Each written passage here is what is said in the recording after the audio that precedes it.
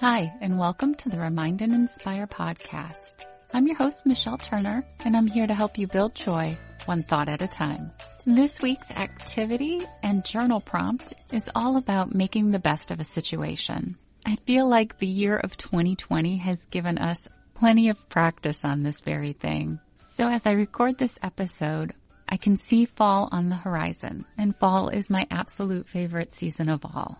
So with fall, usually comes tailgating.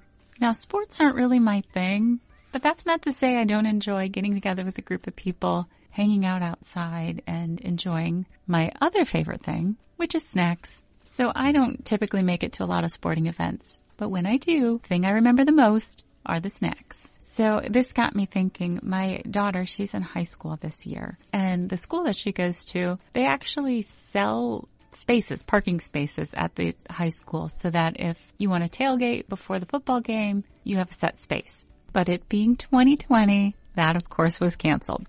So I'm in Ohio and they haven't canceled football, but they have limited the number of spectators there. And of course, proper social distancing has to be maintained, which is why they got rid of the tailgating. So I tried to come up with some idea to maintain proper social distancing and still enjoy the best parts of tailgating. So if you find yourself in the same situation and tailgating has been canceled where you are, perhaps you'll want to give this a try. So our local cable company is going to actually record the games as they're happening. And in the past, I know that a radio station did that here as well. So look to see if your football games for your local high schools will either be televised or on radio somewhere.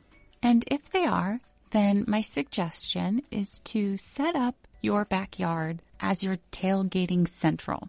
Now, this next part is for you to determine what your comfort level is for who you want to share your tailgating with. Maybe you are just comfortable with the people that live with you, and that's perfectly fine. If you'd prefer to have a couple people, you can always set up your chairs spaced further apart.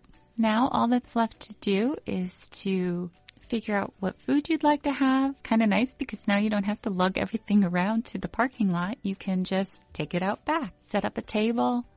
You could grill. That could be much easier than it is to try and do that in a parking lot. You can just make it as low-key and easy as you want. And since it's in your backyard, if you have access to like a fire pit or something, you could start a fire and watch the game. Take out blankets. You can actually get a lot more creature comforts with you than you can if you would have tailgated. So to recap, instead of going tailgating, you can bring the tailgate home.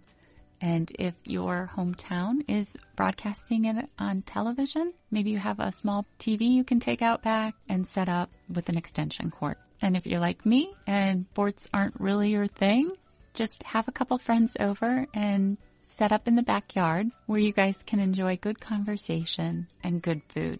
So this week's journal prompt is about making the best of a situation. Think back on a time where you had your heart set on something and it didn't happen. Or maybe it happened but not how you had hoped it would. What are some things that you learned from that experience about yourself? Did you get frustrated and give up? Did you try again? Or did you find a way to make the best of it? There's no right or wrong answer here. The idea is just to reflect on how you reacted and then to journal about how you hope you would approach a disappointment in the future. Are there any things that you could do to make that disappointment easier? Could you perhaps brainstorm ideas to do something completely different that was fun, just so that you had something to be happy about instead of disappointed by? I hope the rest of your day is filled with joy. If you'd like additional journal prompts, you can sign up for my newsletter at remindandinspire.com, and each Sunday you'll get several journal prompts delivered to your inbox. Thank you so much for spending a part of your day with me. I hope you'll come back again to build joy one thought at a time.